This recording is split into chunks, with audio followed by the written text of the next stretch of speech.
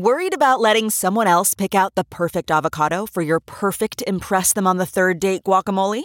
Well, good thing Instacart shoppers are as picky as you are. They find ripe avocados like it's their guac on the line. They are milk expiration date detectives. They bag eggs like the 12 precious pieces of cargo they are. So let Instacart shoppers overthink your groceries so that you can overthink what you'll wear on that third date.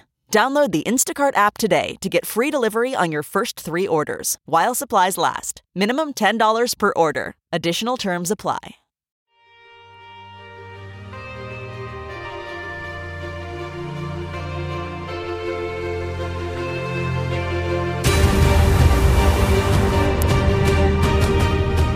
Coming up on the science revolution, if young people don't have standing in climate cases while the world is on fire, who does?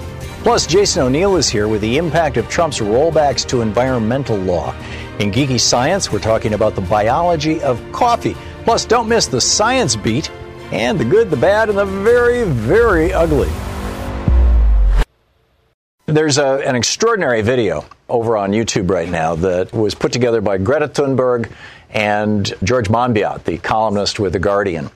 And it explicitly says, please repost this, please rebroadcast this, please use this. And so I want to play this for you because it is extraordinary. And it is thought-provoking, and it's shocking, and I've got a little rant, I guess, that I want to get into afterwards with it. So here it is right here. This is not a drill. My name is Greta Thunberg. We are living in the beginning of a mass extinction. Our climate is breaking down. Children like me are giving up their education to protest. But we can still fix this. You can still fix this. To survive, we need to stop burning fossil fuels. But this alone will not be enough. Lots of solutions are talked about. But what about a solution that is right in front of us? I'll let my friend George explain. There is a magic machine that sucks carbon out of the air, costs very little, and builds itself. It's called a tree. A tree is an example of a natural climate solution. Mangroves, peat bogs, jungles, marshes, seabeds, kelp forests, swamps, coral reefs, they take carbon out of the air and lock it away. Nature is a tool we can use to repair our broken climate. These natural climate solutions could make a massive difference. Pretty cool, right? But only if we also leave fossil fuels in the ground. Here's the crazy part. Right now, we are ignoring them. We spend 1,000 times more on global fossil fuel subsidies than on natural-based solutions. Natural climate solutions get just 2% of all the money used on tackling climate breakdown. This is your money. It is your taxes and your savings. Even more crazy, right now when we need nature the most, we're destroying it faster than ever. Up to 200 species are going extinct every single day. Much of the Arctic ice is gone. Most of our wild animals have gone. Much of our soil has gone. So what should we do? What should you do? It's simple. We need to protect, restore, and fund. Protect. Tropical forests are being cut down at the rate of 30 football pitches a minute. Where nature is doing something vital, we must protect it. Restore. Much of our planet has been damaged. But nature can regenerate, and we can help ecosystems bounce back. Fund. We need to stop funding things that destroy nature and pay for things that help it. It is that simple. Protect, restore, fund. This can happen everywhere. Many people have already begun using natural climate solutions. We need to do it on a massive scale. You can be part of this. Vote for people who defend nature. Share this video. Talk about this. All around the world, there are amazing movements fighting for nature. Join them. There you go. It's extraordinary. So there's kind of good news and bad news on this front right now. The Ninth Circuit Court of Appeals has shot down, or at least a 3-judge panel of the Ninth Circuit has shot down what's referred to as the Juliana case, Juliana v. U.S. It's being brought by Our Children's Trust. It's a group of 21 young people who have sued the United States, saying basically by continuing to subsidize fossil fuels and the like, you are stealing our future. And 2 out of the 3 judges said, you guys don't have standing. You young people don't have a right. You don't have standing to sue the United States government because the government is helping destroy your future. And one of the 2 judges said, wrong, they absolutely do have standing, and this is a crisis and an emergency. That's kind of the bad news, is that they ruled against. The good news is, A, this is being appealed to the entire Ninth Circuit. All, I believe it's 11 judges will, if they take the appeal, will hear the case. And B, the court, in their ruling striking down the case, acknowledged that there's a climate emergency. All 3 judges. I mean, the 2 judges who said, sorry, kids, you don't have standing, said, but there is a crisis. There is an emergency going on, and it's something that probably the country should do something about. But it's just like the way to do it is not through the courts. In fact, what they said was that the solution would not be in the courts. They said, quote, we reluctantly conclude that the plaintiff's case must be made to the political branches or to the electorate at large. In other words, this is something that needs to go forward in Congress and in state legislatures. And it will only go forward, obviously, in those venues if you and I and everybody else who is halfway paying attention and awake votes for candidates who put climate change front and center in their candidacy, who are willing to fight and work for saving our planet. And that's a growing number of politicians. This has now gone from being a topic that's only occasionally talked about to being at the center of Democratic Party politics. Tragically, the entire Republican Party is still sold out to fossil fuel interests and is still lying about this stuff, just like the entire Republican Party right up until the late 1990s was claiming that tobacco didn't cause cancer and wasn't addictive, because they were taking money from the tobacco industry. Then that got all blown up with some lawsuits showing that the tobacco industry was lying to us all and had been for decades. They knew that they were killing 500,000 Americans every year, and still are, by the way. But now it's fossil fuel money is the stuff that the GOP is mainlining. So, it's time to wake ourselves up and get out there and do something about this, and A, electing people, but B, keep track of this case. I'll be keeping track of it on this program and on this show as we continue to move forward into the future. On the line with us is Jayson O'Neill. He's the Deputy Director of the Western Values Project. The westernvaluesproject.org is their website, and you can tweet him at Western_values. Jayson, welcome to the program. Hey, thanks so much for having us, Tom. We're excited to be here and really chat about kind of what we believe is an unprecedented corporate capture, unseen arguably in American history across this administration. Right. So the Secretary is Bernhardt, right, for the Interior Department. I remember James Watt is kind of in the same mold, it seems, back in the day. Yeah, I mean, we've hearkened back to kind of the days of the land barons and the oil and gas land barons that are coming in and running really roughshod over our public lands and our environment. Who is this guy? Where did he come from? Yes. So folks that haven't been following, our Secretary of Interior, now that manages all America's natural resources and public lands and has input on our rivers and water resources, so all myriads of things.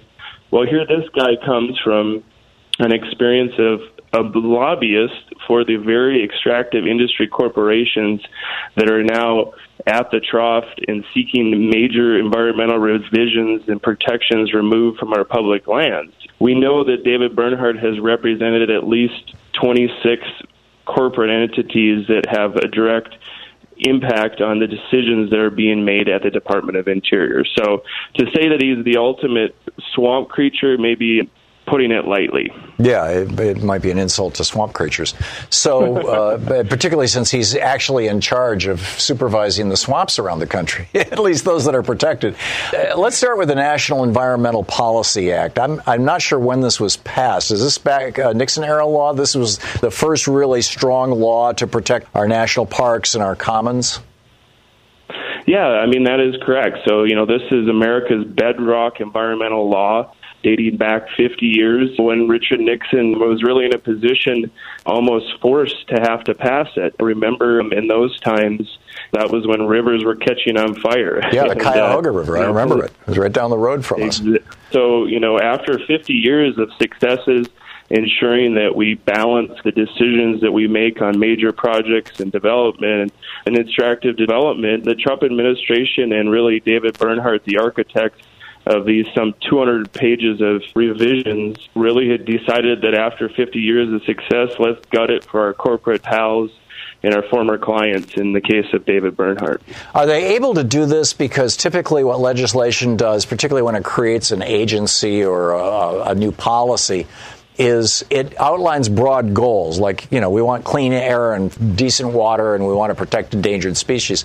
But Congress doesn't have the expertise to micromanage that or even to micro-define what that means. And so they give these broad policy objectives, and then it's up to the agency to have their own scientists and their own experts figure out what's the best way to accomplish that goal. And so when somebody comes in who disagrees with the goal and says, well, what's the best way to screw up that goal? They simply have their scientists come up with different policies, and therefore you can have these huge differences in implementation of law from one administration to another because of that. Am I accurately describing that? Yeah, and I think that is some of the uncertainty that has been brought forward by industry and projects on it because it has changed. But what we see now under the Trump administration, though, is actually an agency that really even doesn't acknowledge science, which should be very frightening for the future of our country. And, we even had our appointed acting BLM director, William Penley, for folks that don't know of him. He's had a 30-year history fighting this very law, tell reporters that this was a terrible burden on us, implying that it was a burden for our agency to actually do the work to ensure that the public was protected and our environment was protected and our public health was protected by reviewing and analyzing a project through the guise of the NEPA law. One thing I think we should maybe start calling it, instead of the National Environmental Protection Act under Trump, maybe it's no environmental protections anymore. Because really, when we look at these revisions, and we can go down the top lines, and there's many organizations looking at kind of the minutia of it, but we can drive, corporations now can drive a truck through our environmental laws, which means that we don't have to consider the science. We can pick and choose what a project needs to be reviewed or when it doesn't need to be reviewed. And really, we're just going to be sticking our heads in the sand, ignoring probably the biggest issue that's hanging out over the entire world and the globe is climate emissions and the impacts of global warming. But again, when you put somebody as like a stable genius as Trump in charge, who's also filled his administration with over 280 lobbyists, really this is the outcome. They are working to move the ball forward and remove protections for the American people so corporations can put money in their pockets.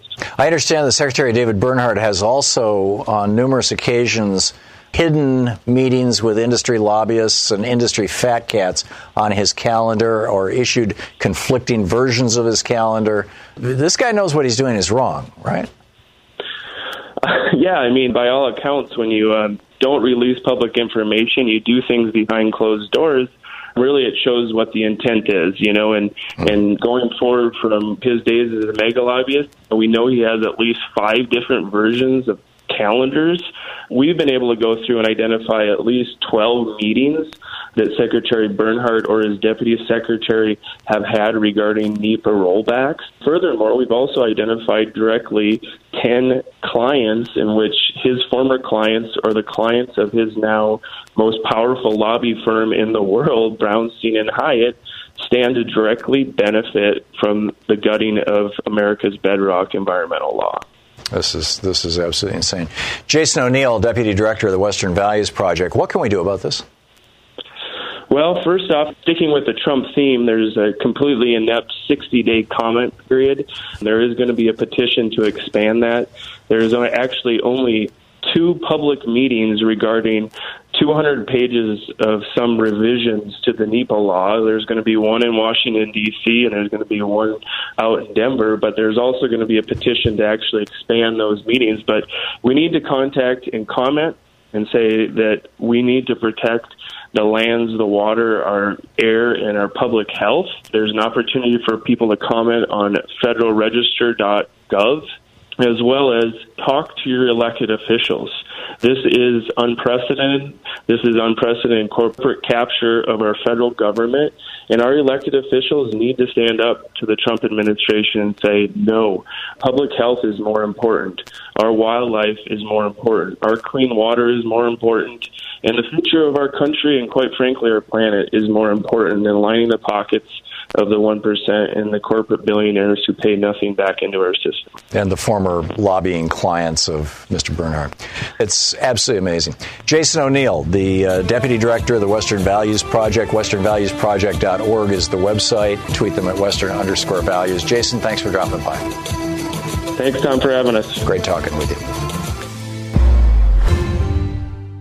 Sponsoring the interview this week is New Leaf Naturals CBD oil. Boy, with all this impeachment stuff and Trump treason flying around, I have been doubling my CBD oil dose. I love CBD oil.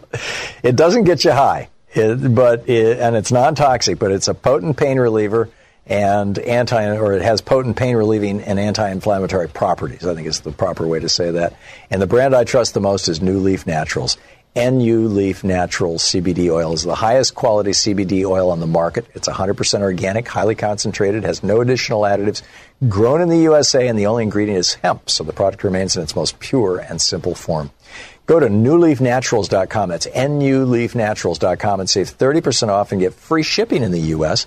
when you use the code TOM. It's spelled THOM. Go to newleafnaturals.com. For premium cannabinoid wellness, there's only one place, newleafnaturals.com. That's newleafnaturals.com. That's newleafnaturals.com. Code TOM. It's spelled THOM. newleafnaturals.com.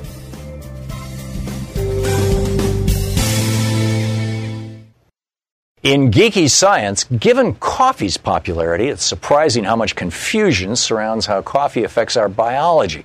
The main biological active ingredient in coffee is caffeine, a stimulant, in addition to a suite of antioxidants. The stimulant properties of caffeine means that coffee wakes you up. This makes coffee the most commonly used psychoactive drug in the world. It works as a stimulant in part by blocking adenosine, which helps regulate energy in our bodies. Caffeine acts as a molecular mimic, filling and blocking the adenosine receptor, preventing the body's natural tendency to rest when it's tired. This blocking is also why too much coffee can leave you feeling jittery or sleepless. You can only postpone fatigue for so long before the body's regulatory systems begin to fail, leading to simple things like the jitters, but also more serious effects like anxiety or insomnia. Meanwhile, the antioxidants in coffee may actually have a cancer-fighting effect. Remember that antioxidants help fight cellular damage. One type of damage that they may help reduce is mutations to DNA. And cancer is often caused by mutations that lead to the misregulation of genes. Studies have shown that consuming coffee definitely fights cancer in rats. Other studies in humans have shown that coffee consumption is associated with lower rates of some cancers. Interestingly, coffee consumption has also been linked to reduced rates of Parkinson's disease and some forms of dementia. And higher coffee consumption also appears to reduce the incidence of type 2 diabetes. In the Science Beat, the United Nations Biodiversity Chief, Elizabeth Maruma has issued a warning. If humanity doesn't take action now, we will be left to survive on an empty world. In an interview with The Guardian, Maruma said that unless the world takes action, the complex system of biodiversity that quite literally sustains life on our planet will collapse, taking with it many of what she calls, quote, the prerequisites for human health and livelihoods. People's lives, she said, depend on biodiversity in ways that are not always apparent or appreciated. And she added, human health ultimately depends on ecosystem services, the availability of fresh water, fuel, and food sources. In a surprising unintended consequence, a study by scientists at the University of Cambridge in the UK has discovered that river flow is reduced in places where forests have been planted and does not recover over time. Rivers in some areas could disappear completely within 10 years. Planting trees has been promoted as one of the best ways of reducing atmospheric carbon dioxide levels, as trees absorb and store carbon dioxide as they grow, converting it into tree matter. Scientists knew planting trees reduces the amount of water flowing into nearby rivers, but no one had realized how this effect changes as forests age. The Cambridge study looked at 43 sites around the planet where forests have been established and used river flow as a measure of water availability in the region. It found that within 5 years of planting trees, river flow was reduced by an average of 25%. But 25 years after the trees were planted, rivers went down by an average of 40%, and in a few cases had dried up altogether. That is troubling news. Refugees fleeing the effects of climate crisis will be forced to return home, according to a new decision by the United Nations Human Rights Committee. The new decision could open up a massive wave of legal claims by displaced people around the world. First of its kind ruling opens the door for a new kind of legal claim to future protections for people whose lives and health are threatened by a warming planet and sea level rise, according to legal experts. The ruling is expected to have profound consequences, as the impacts of the climate crisis are predicted to displace hundreds of millions of people soon and are already displacing millions every year. According to researchers at Columbia University's Mailman School of Public Health and Psychiatry, a mix of stress and air pollution may lead to cognitive difficulties in children. Young children with higher exposure to stress in the home and elevated exposure to air pollution exhibited heightened symptoms of attention and thought problems. Early life stress is common in youth from disadvantaged backgrounds who also often live in areas with greater exposure to air pollution. The results appear in the Journal of Child Psychology and Psychiatry. First author David Paglicio, a PhD, assistant professor of clinical neurobiology and psychiatry at Columbia Psychiatry, says, quote, prenatal exposure to polycyclic aromatic hydrocarbons, a neurotoxin common in air pollution, seem to magnify or sustain the effects of early life social and economic stresses on mental health in children, end quote. Who knew? Wombats are democratic socialists. Wombats are the heroes of the fires in Australia, inviting other animals into their burrows. Surprisingly, wombats are running safe houses for other species like wallabies and echidnas, allowing them to survive in an otherwise fatal situation. Wombat rescue manager Yolande Vermakasade said that she has not seen one burnt wombat during her rescue missions and instead has seen a series of survivors, wombats and several other species hiding in the wombats' tunnels. When the fires are eventually gone, hopefully wombats will get the praise they deserve, both from Australians and their fellow animal neighbors. In Hidden History Science News, 100 years ago, doctors were prescribing alcohol as medicine.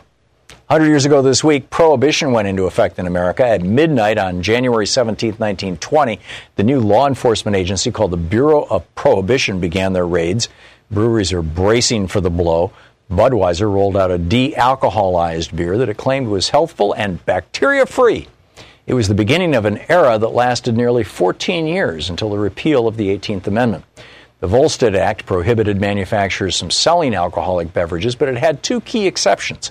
Religious leaders could store alcohol for use in worship, and doctors were allowed to prescribe booze as medicine. Once the Volstead Act started, doctors' prescriptions of alcohol varied widely. Winston Churchill, for example, an enthusiastic drinker, was hit by a car while he was visiting New York City to give a lecture in 1931. He suffered some injuries and was reportedly depressed for months. A doctor subsequently wrote him a prescription for an, quote, indefinite quantity of alcoholic spirits to be consumed during mealtimes, specifying that Churchill should receive, at minimum, 250 cc's daily, roughly equivalent to 8.5 fluid ounces of hard liquor. In closing, Greta Thunberg has demanded that the Davos elite halt all fossil fuel investments, and she added, act as if you loved your children above all else. The Trump administration's response came from Treasury Secretary Steve Mnuchin, formerly the foreclosure king of California, who threw thousands of people out of their homes before he was stopped when his bank collapsed. He said that Greta shouldn't lecture the world until she's finished with college. That's even uglier than our very, very ugly from the good, bad, and ugly.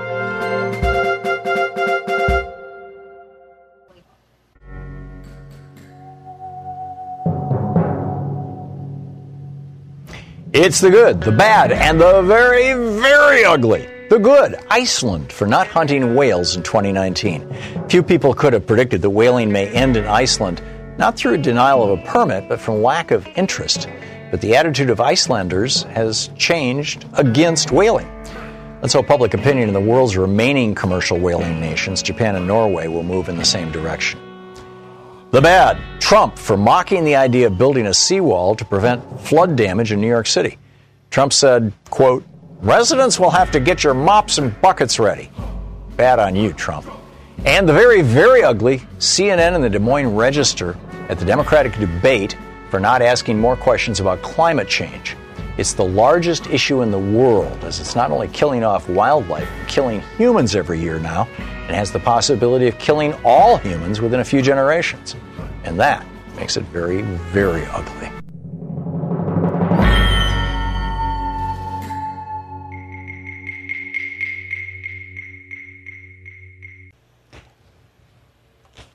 Here's your science fact of the week. According to a September 2019 Pew Research Center survey, 2/3 of all Americans now favor national marijuana legalization, reflecting a steady increase in public support. Public opinion on legalizing marijuana was just the opposite just 2 decades ago. In 2000, 63% of Americans said the use of marijuana should be illegal. Apparently, more and more folks are agreeing with Hunter S. Thompson, who said, "I've always loved marijuana. It's been a source of joy and comfort to me for many years, and I still think of it as a basic staple of life, along with beer and ice and grapefruits." And millions of Americans agree with me. Amen.